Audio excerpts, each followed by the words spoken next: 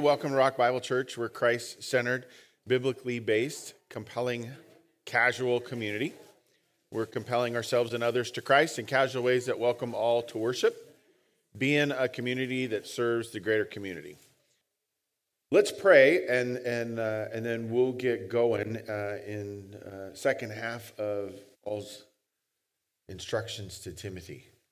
Lord, thanks for this morning, and thanks for your word. Thanks for what we sang, that we can come to the altar.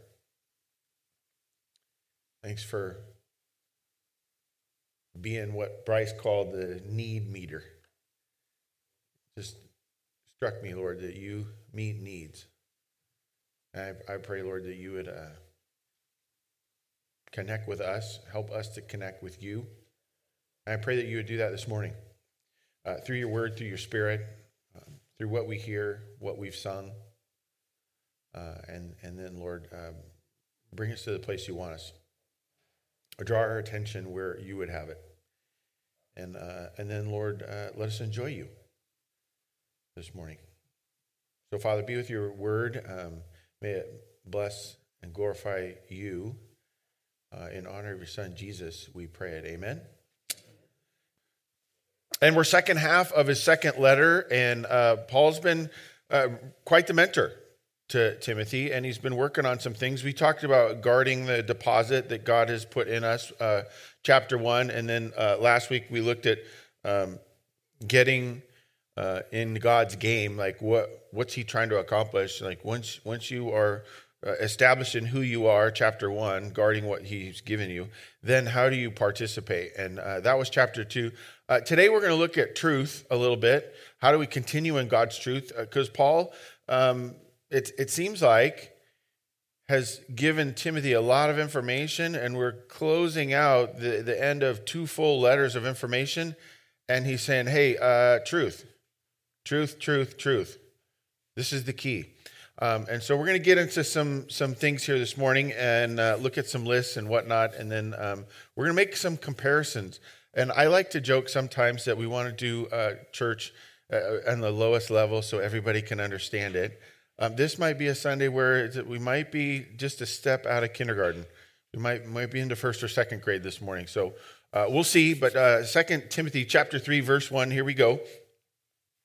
But understand this, that in the last days there will come times of difficulty.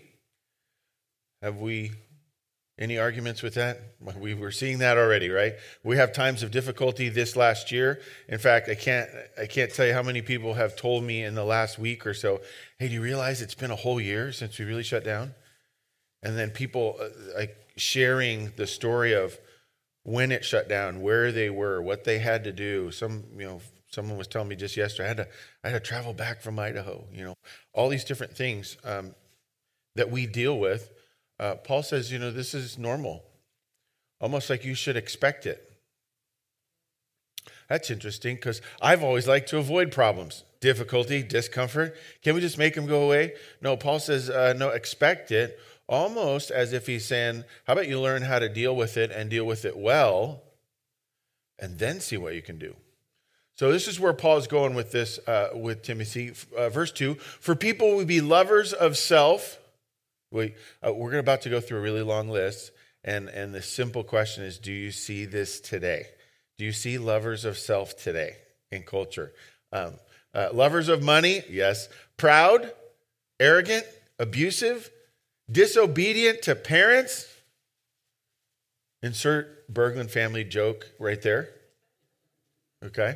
Ungrateful, unholy, heartless, unappeasable, slanderous, without self-control, brutal, not loving good, treacherous, reckless, swollen with conceit, lovers of pleasure rather than lovers of God.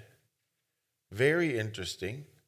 Any one of these items, we could talk about the value of it, the importance of it. What happens when you have it? What happens when you don't have it?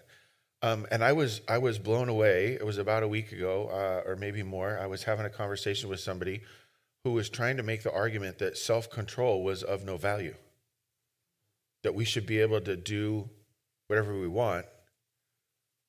And I just thought to myself, how far off the reservation have we gone? Like, how far off the path, how twisted, confused can we be that you have no self-control and that it's not even a pursuit, not even a value? Because we should be able to do whatever we want, right? It's the age of what we live in these days. Are these related? Paul gives this massive list. I mean, Paul's a list guy, right? I mean, you go to his house and he's got charts and graphs everywhere, probably. And but why the whole list? Like, why does he have to name out each one individually because they're not related? Well, I got to mention this one because it's very different than this one. Or is he listing them out because they're all related? Look at these. Look at how these all go together. So, I ask you this morning, those of you who have finished kindergarten, which one is it? Are you doing a whole bunch of different things? Or are we doing a whole set of things? And, as is the tradition and most biblical stuff that we do at Rock Bible Church, I say which one, and you say it's both. It's probably both. Are each of these things individual issues? Yes, they are. Are they related? Absolutely. They're not even adopted by each other. They're full blood in the same family. It's scary to me how much we see these days. What's scarier is when I see it within the church or people that claim Christ. The scariest, anybody know? When I see this? Scariest time when I see this? The mirror, right? When I see it in the mirror. That's the worst place to see it, right? And I have noticed all of these things can come out of me. They can. It takes very little work. These things can come out of me when I'm what? When I'm not loving God, when I'm not approaching him, when I'm not thinking about him, when I'm not getting around people that do. This is the value of why we worship, right? Why do we have this whole once a week church thing? This is like a little archaic, isn't it? Why do we have this pattern? Well, best I can tell, God created everything in 6 days, and on the seventh day he rested. So there was a pattern from the beginning. Yes, why? God must have designed us to function within pattern. Now here's the problem. That can become pattern. So let's pick our patterns, right? Best fill-in that you won't have today. Pick your patterns, okay? Pick your patterns. And it's kind of what Paul is getting at. So let's keep going. So they're lovers of pleasure rather than lovers of God, having the appearance of godliness, but denying its power. Oh, some church people, some Christians, some social media people. They like to claim that they're Christian. Oh, I believe in these things, or I believe in these virtues or character or whatever. And then you watch what they do and you think to yourself, total disconnect. And sometimes we see Christians treat each other in ways that are just wrong. And I've noticed it in so many different places. But one of the most fun for me, because I'm the coach, is on the soccer field. And the boys will show up and, mom will come by or dad will come by, and I can hear the boys, how they're talking to their parents. And I let them know, hey, look, the way you talk to your parents around me will affect your standing on this team. We are not talking to our parents this way, not around me. And they look at me like I'm crazy. And I say, yes, I am. I am crazy. Because I don't want to deny the power of God. I don't want to deny the power of our design, of why character is a thing that actually builds in us the right things, the good things. And weird to me is that he says, when you see this, when you see people doing that big long list, avoid those people. Ooh, we just got permission. You do not have to join in what everybody's doing. Well, everybody's doing it. One of the dumbest arguments on the planet. Paul says, no, you don't have to do that. In fact, you don't have to be around those people. One of the greatest ways you can help someone with their learning curve is to walk away. Just walk away. When it's inappropriate, when it's abusive, when it's wrong, when it's ungodly, whatever it is, just walk away. Now, is that our goal? Is it our goal to walk away from people? No, our goal is to love our neighbor. Amen? Yeah, we could say that a few times. Our goal is to engage with people in casual ways that welcome all to worship, compelling ourselves and others to Christ, right? We want to engage. God designed us to be with other people. In fact, he said at the very beginning, it is not good for you to be alone. But Jesus also said, when it gets ugly, when it gets dangerous, when it gets inappropriate, when people outright reject you, leave the town, wipe the dust off your feet. Don't throw your pearls before the swine. In order to do that, you have to figure out who the swine are. And hopefully they're not in the mirror, right? Which is usually where I find my swine. Avoid such people, verse 6. Among them are those who creep into households and capture weak women. Is this saying that women are weak? Please understand this. There's every kind of person on the planet, right? You Uncle Johnny. Everybody has an Uncle Johnny. He's a little bit out there. They say every crowd has one of this or that. Every crowd has a smart person. Every crowd has a weak person, right? It doesn't matter. The Bible is not making a statement about women. In fact, it's not really talking about women at all. What's it talking about? Those who take advantage of other people. Are there people on the planet who can be taken advantage of? Absolutely. Take a robocall from a scammer, right? Because apparently my social security number has been compromised many, many times. And if I don't act and call back now, then there'll be legal action against me. Amazing.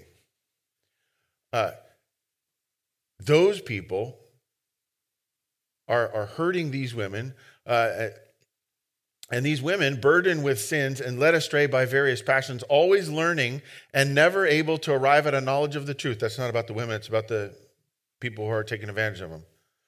Look at this phrase, though. Always learning, but never able to arrive at a knowledge of the truth. That almost became a fill-in this week.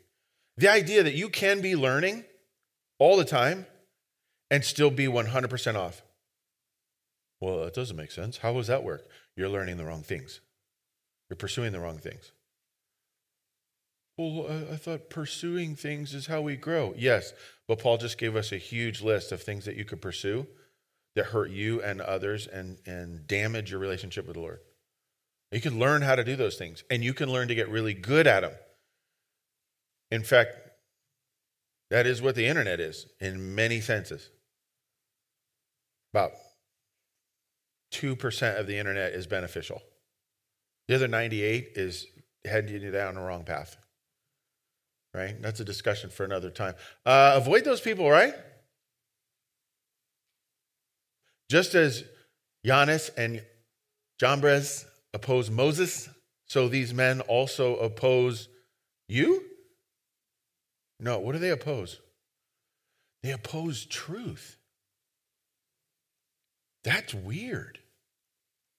Let's say they oppose God. Doesn't it oppose you? Doesn't it oppose Moses? In fact, it implies that they weren't necessarily opposing Moses. They were opposing truth. Now, let's pretend, let's eliminate all disciplines except for logic, okay? So we've just gutted our heart and we've set it aside, okay? We're not going to talk about art or any of these other disciplines. We're just going to do a basic logic exercise. Is it possible to oppose truth? Some would say you can try, but there's no real way, logically, to oppose truth, right? Which is funny to me because we're doing it, and we're doing it all the time, right? They want to say that the landing on the moon never happened, right? That the world's not round, that water isn't wet. My kids came home one time. Apparently this went over the internet and was like trending and all that kind of stuff. And praise the Lord, I spent no time on it. But my kids came home with this argument about how water is not actually wet. Water creates a sensation of, I don't know, They started going crazy with this argument, all these details. How do you argue against truth? We're doing it with a lot of things. We do it with politics. We do it with finances. We do it with experience. We do it with chemicals and our bodies and the whole thing. We do it with gender. We do it with all kinds of stuff. We're gonna say, well, truth isn't really truth. What? That's like saying green isn't green. That doesn't work. The worst time is when we oppose God. Right? That's how we really get in trouble. I just want to make sure that we saw this wasn't about opposing people, because you're going to feel opposed at times. You recognize it's an issue with them because they're opposing truth rather than you. You're just the victim. It's being taken out on you, right? And oh, the joy, the peace, the calm that you can have when you recognize this is not a you issue when people oppose you. Part of what Paul, I think, is trying to train Timothy in his journey towards manhood and maturity. Like, what will you really let bother you? You can take everything personally, or you can recognize that most of the time it's other people that have issues, and you're a spectator. You have front row seats. Congratulations. And the tickets were free. Problem is you're in the splash zone, right? Front row tickets are awesome, unless it's the splash zone. How do you deal with it? You're going to get wet because water's wet. Okay? Having the appearance of godliness, but opposing the truth, right? That's that whole slide. Let's move on to verse 9. Men corrupted in mind and disqualified regarding the faith. Ouch. Claiming faith, but they have disqualified themselves. That's kind of scary that you could disqualify yourself from faith. How do you do it? You pursue everything but faith. And God says, oh, let me honor your decision. But, verse 9, they will not get very far. Amen. Let's sing. Amen. They're not going to get very far. How far have you gotten? When you do dumb stuff, when you oppose truth, when you oppose people, it turns into conflict and negative energy, and it goes nowhere.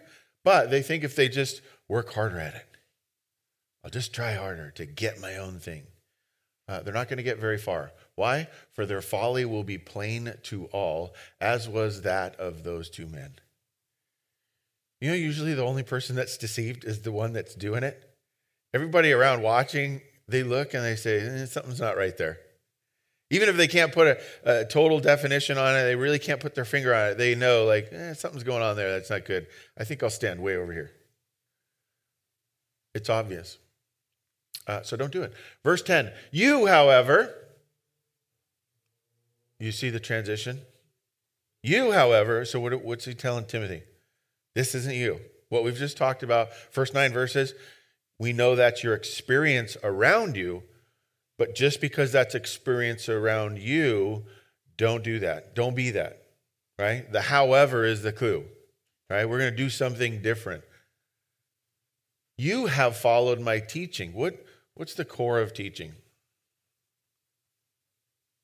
Truth, right? Information, right?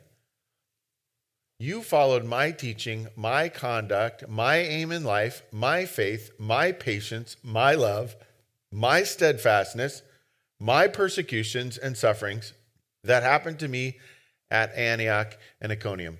Boy, he likes lists, doesn't he? What are all those things? What were they? They were disciplines. Were they focused on self? Was Paul trying to prop himself up, increase his value? Was he doing selfish in all those things? No, he was being steadfast, love for other people, faith in God, my patience, right? These are all difficult things, right?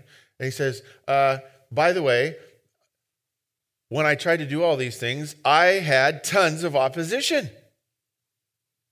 I felt so good when I was reading over this, studying this, getting prepared for today. You know why? Because I felt like I wasn't alone. Watch this. He said, I had persecutions and sufferings that happened to me in Antioch, Iconium, and then next slide he's going to say Lystra. 3 towns, 3 places, 3 cities. He's getting opposition in 3 different ways. I get a little opposition in the Tri-Valley, and I start to crumble. Paul's getting opposition everywhere. You ever heard the phrase, well, if you're getting opposition, you must be doing something right. I sometimes forget how much Paul had to deal with. There's not just his own personal faith, but then the response of culture around him. They can't handle that. You know, when you do something good, when you do something well, beneficial, a blessing to community or city, and other people see it, they love it, but then there's a little bit of what? A little bit of, oh, they're better than me. A little bit of jealousy, right? A little bit of, oh, how come they're doing that? Oh, they probably think they're all great now. It's that weird negative first list coming out. That competitive thing. Watch this, what he says, in spite of all that, which persecutions I endured. I lasted. Part of your job is to last. Yet from them all the Lord rescued me. Does God see what you're going through in 3 different towns? Does God see what you're dealing with when you uphold truth? When you fight against negative, when you fight against opposition, when you try to stand your ground, when you stay calm and you be patient for the love of others? Is God watching? Absolutely. He take care of you? Okay, people at home, no one here answered that. Make sure you at home can at least answer that. God's taking care of you. For sure. Right? It doesn't always feel like it, but then wouldn't be the first time our hearts led us astray.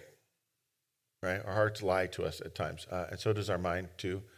Verse 12, indeed, all who desire to live a godly life in Christ Jesus will be persecuted. Happy Sunday. Oh, is that an absolute statement? Because that looks like an absolute statement. I studied just enough English to be dangerous and to try to pick up a little Greek and Hebrew. That looks like an overarching, all-encompassing umbrella statement. If you try to live a godly life in Jesus, you'll be persecuted. God, is that how this is supposed to work? Yeah, because I like to cook my food because it makes it better. Right? You're just being cooked, not to be eaten by God. Don't take the analogy too far. Okay? But he's working on us. One of the ways he works on us is letting us see the whole of life. Rather than just putting blinders on us, he says, no, I'm going to let you see all of it. Now, you're going to deal with some persecution. You're going to have some difficulties, some hardships. But part of it, I believe, he wants us to see what it's like to be him. What does he deal with? People that reject him, mock him. His own creation doesn't follow him. His own people for generations have continued to turn away from him. In fact, that's what the whole book of Hosea is. Hey, I want you to go marry a prostitute so you can see what it's like to be me. My people cheat on me all the time. Fascinating. Verse 13, while evil people and imposters go on from bad to worse, that's the progression that they're in, right? Always learning. Deceiving and being deceived. That's a scary place to be when you figure out that you've been deceived and you've been deceived by someone who is deceived as well. Now you're not just lost, you're lost. You ever been in a situation where you don't even know where north or south or left or right are? It happens very seldom, but every once in a while I've been in such a deep sleep, right? Ain't got any deep sleepers out there? I'll wake up and I'll think to myself, where am I again? You ever been in a situation where you can't remember what's up or down? Like you're in some kind of water accident, you go down a waterfall, or you fall out of the boat and you're spinning in the water and there's bubbles everywhere. And for a split second, it's like, do I swim this way or that? That's the kind of thing he's talking about. Right? Being deceived. Verse 14, but as for you, continue in what you have learned. Earlier he said continue in the teaching. He obviously learned it, right? It's a subtle compliment to Timothy from Paul. And learning is about what? Having a good teacher? No. How dare you not value teachers? No, that's not what I'm saying. We love teachers, and good teachers make things so much better. But primarily it's not about good teachers. Why? Because I've had a lot of bad teachers, and I've still learned things. So what is learning really about? Is it about you? No. Because if you don't get it, doesn't mean there wasn't something to get. Just means you didn't work at it, or you lost patience, or you didn't try. Right? Well, I'm not smart enough. That's a lie. Put some time and effort into it. It might take you more than one day. That's called work. So what's learning about? Hint, it's the same thing that teaching's about. Truth. Truth is one of the few things that you could actually bank on. And yet, it's one of the things our culture is starting to question more than anything. Right? Pretty much whatever is projected on television right now is outside of truth. Politics, commercials, sitcoms, dramas, comedies. It's as a semblance of the truth, but actually denying its power. That's kind of scary what we're capable of coming up with. Right? So continue in what you learned and have firmly believed. You learned it, but then he also had to make another decision. I understand the equation of truth, but do I actually believe it? That's a whole nother learning curve. Knowing from whom you learned it. See, now here's where the good teacher comes in. A good teacher that exemplifies something, not just gives you truth, but shows you. Is the value of Jesus. I hope that we understand as Christians, as much as we love Christ on the cross and what he accomplished and what that does for us, as valuable to us is the life he led, the examples, the teaching that he set before us that we could say, ooh, that's how you do it. Let me try walking like that, right? Because he did it.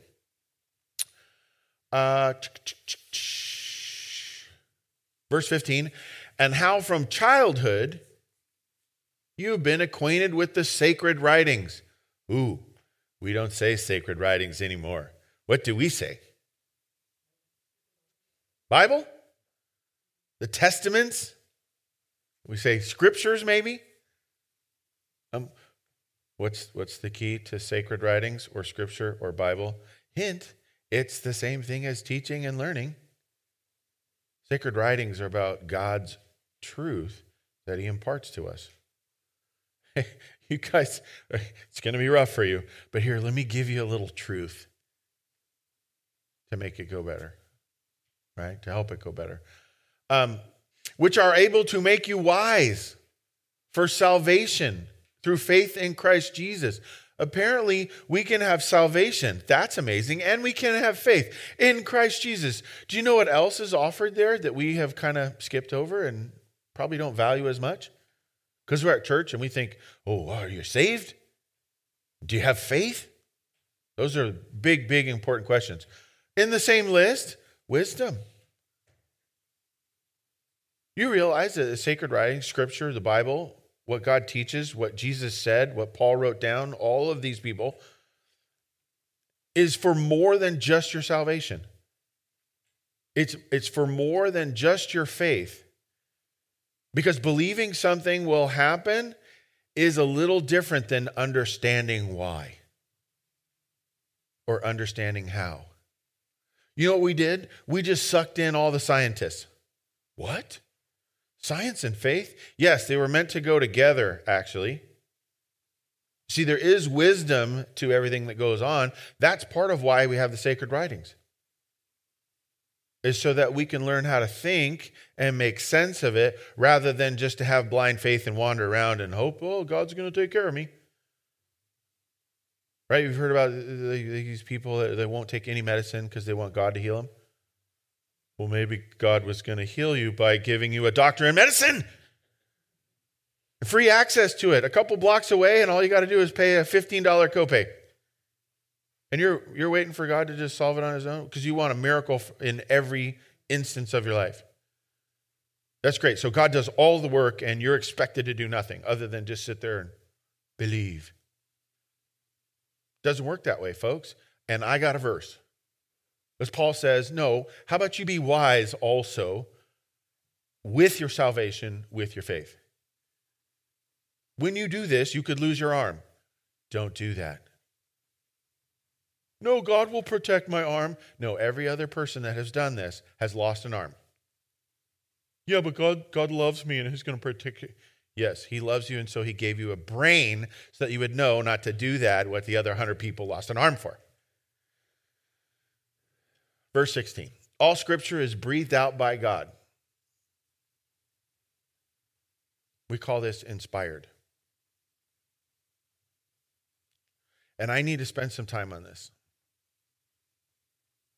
because the number of people is growing that believe that the Bible was written by men.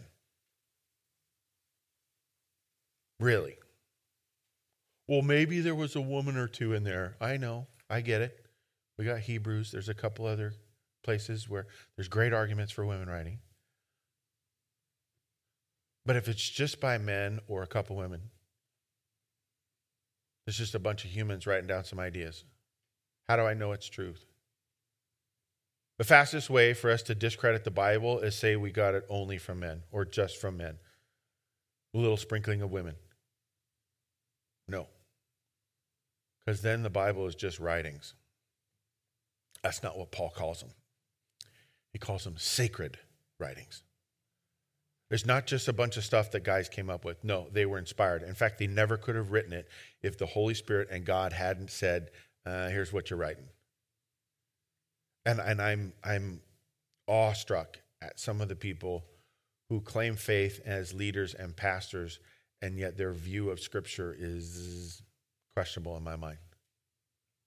You see, because if you don't believe that the Bible is inspired by God, well, how could it be inspired by God, Scott? There was a bunch of councils that put together these over several generations in different places, and they picked which letters, and there was other books that didn't get in. Well, why not? Because God didn't want them in. He used a whole bunch of different people, a whole bunch of different councils. Why? So that it wasn't just one person. Moses didn't get to decide what the whole Bible looked like. But when we say it's not inspired, that it's not breathed out by God, then you can start asking other questions about the Bible. Well, does it have errors? Is it fallible? That means, does it have failures in it? Folks, I believe this with all my heart. The Bible has no errors. Does it have inconsistencies? Yes. Wait, that sounds like you just contradicted yourself, Scott. No, I didn't. I contradicted you. The inconsistencies are in your understanding of what I would call perfect. God's word is perfect, infallible, inspired. It is the direction, it is his truth for us. Because we can't always understand it, or we think a word got misplaced, or they used it a different time here than a different time there, or some of the translations look a little different. That's on us. Our lack of understanding, our lack of information, our lack of, what's the word for the day? Truth.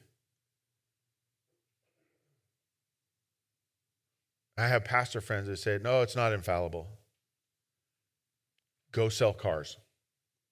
Go sell stinking cars. If you don't believe the Bible is not infallible, that it's perfect in every way for leading, we'll look at this, profitable for teaching, for reproof, for correction, for training in righteousness, that the man of God may be what? complete. How are we going to get complete from fallible? Well, that's when the Holy Spirit walks in and does his thing. Oh, so God's going to do perfect with the Holy Spirit in you, but God wouldn't do perfect with the Holy Spirit in writing the scriptures in the first place. How inconsistent do you want your God to be? Well, I don't know, Scott, but can you calm down? I get a little excited, right? My wife tells me from time to time, she's like, wow, you were a little bit on edge today. I know. I have a tendency for that first list. But I love this because he says, look, reproof, you're checking stuff. Teaching, you're learning truth. Correction, when you've made mistakes. Righteousness, where you're going. Every direction the Bible is good for. God's truth is good for every direction in your life. It's so wonderful that a man of God may be complete. Oh, why men, Scott? Why not women? Because it's a guy writing to a guy, and get off your stupid gender issues. It's not about that. Could this say that a woman of God may be complete? Yes, it could. In fact, I would argue that is what it's saying. We're talking about humans, folks. I mean, can we go back to the just logic? Take all the other disciplines, set them apart, set the heart apart, set art over here, right? Just logic. Where did woman come from? The rib? They're from the same place. They're the same. They have different functions in many ways. But we're not changing value. Like one's more valuable than the other. But it is okay for a guy to write a letter to a guy, and for them to use terms that the two of them understand. It's okay for us to have a brain that God gifted us and said, hey, be wise and recognize the lesson that's being taught here rather than getting stuck on some of the minute details. That's what humans do when they're trying to be divisive and mess things up. That the man of God may be complete. And then watch this. Equipped for every good work. Whoa. I want to be able to walk into any environment and be a blessing. If I know nothing about that discipline, if I know nothing about that job, if I know no one in the room, I want to be able to walk into any environment and, as Judy says it, bring kingdom. I bring kingdom wherever I go. Whether I'm talented or not, I get over my insufficiencies or my insecurities or my lack of faith or whatever. I show up and I try so that something good could happen in every situation. How am I going to do that? With a perfect set of truth in God's word. A perfect God, a perfect spirit.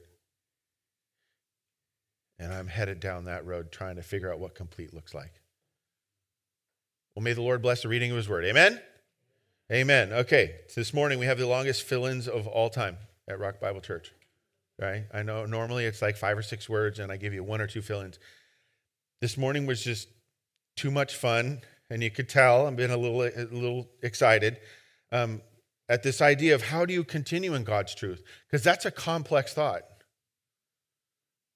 Rather than just give you 10 easy steps.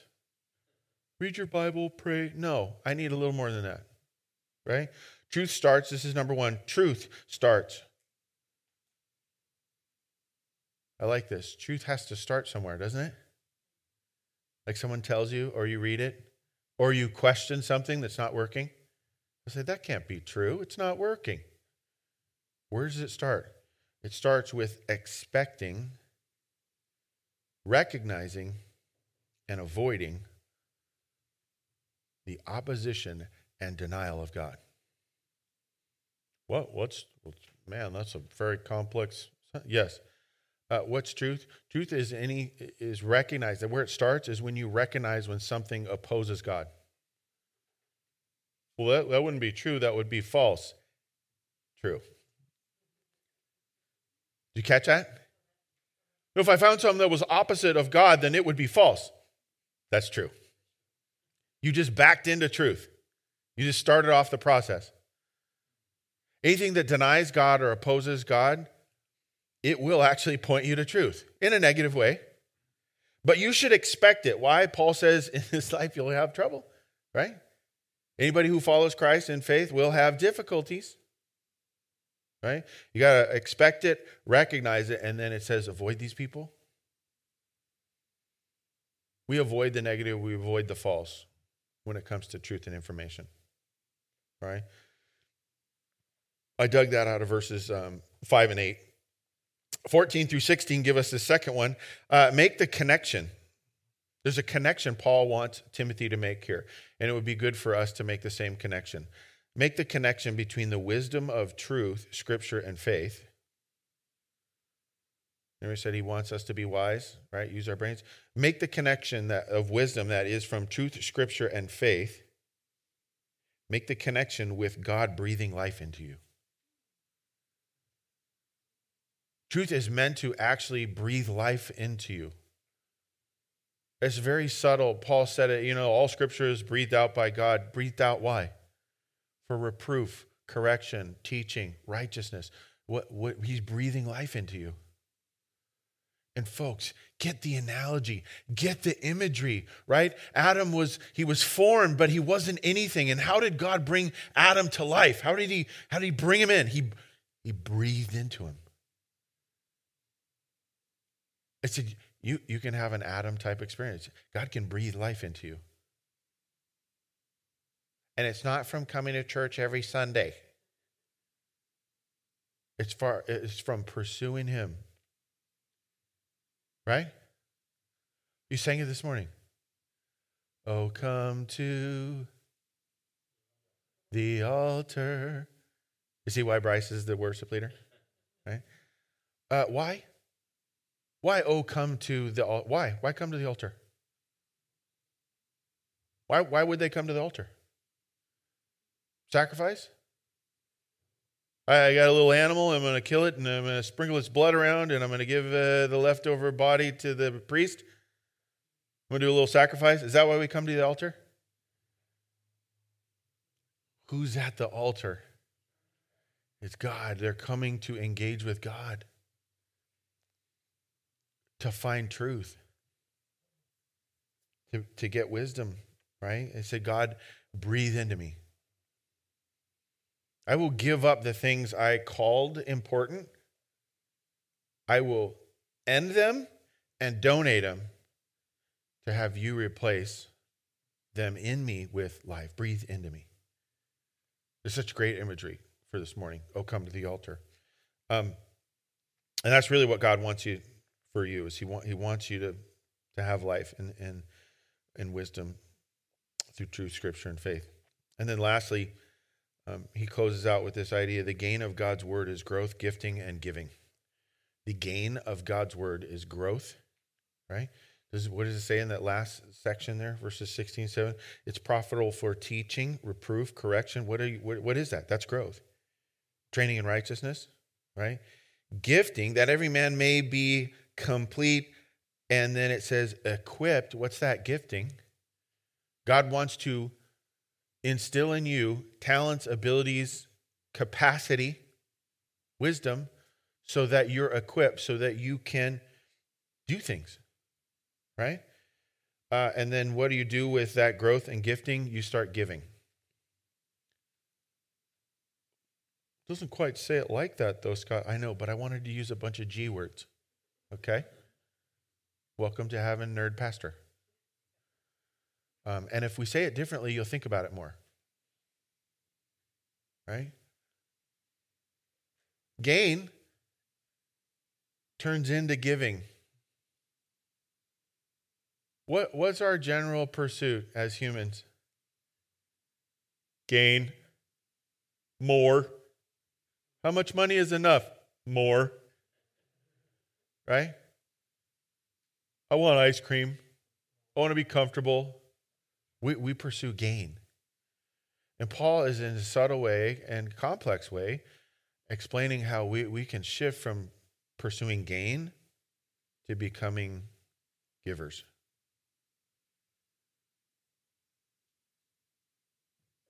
How great, like what Bryce said earlier, if he's a need meter, and your needs are met, you know what's left for you? Needs are met. You're free. You can start giving now. You can start investing in other things. One of the greatest things that comes out of Jesus' death on the cross, sacrifice and resurrection, his forgiveness of our sin, is it solves all the biggest problems, all the biggest questions. It removes the anxiety of, whoa, what's my value? What's my future? When that's all settled and firm foundation, and you're calm about that, what are you free to do from that point on? Anything. Let's re-landscape the church, or whatever. Let's start a new business. Let's start a family. Let's go help someone. Great opportunities for us. We do that by continuing in the truth. Amen? What are you questioning? What do you doubt? What truth could you hold on to? If you ask God right now, hey, let's pray. Let's do this. Let's pray right now, and let's have you do a little exercise. Ask God, what truth do you want me to sit in? Just sit in the middle of truth.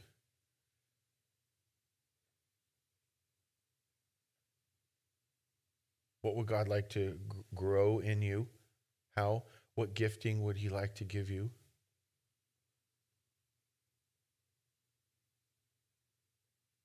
And then where could he take you with it?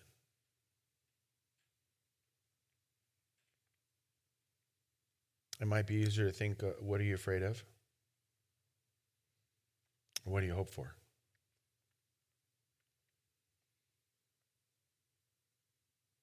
Father, thank you that you have all things covered. And forgive me for questioning that regularly.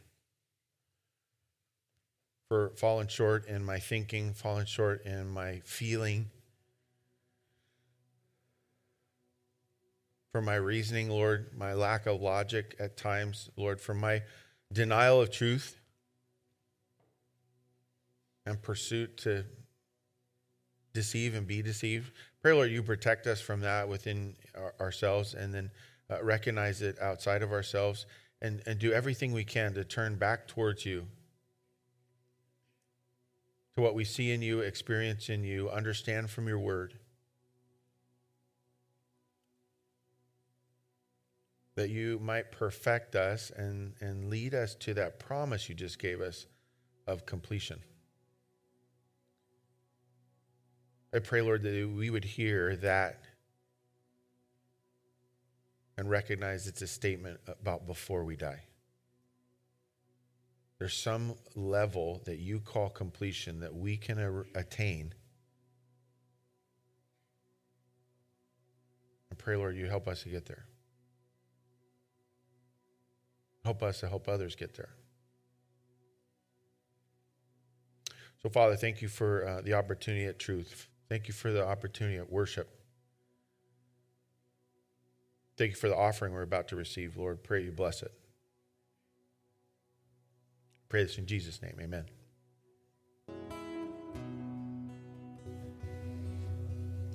Love it.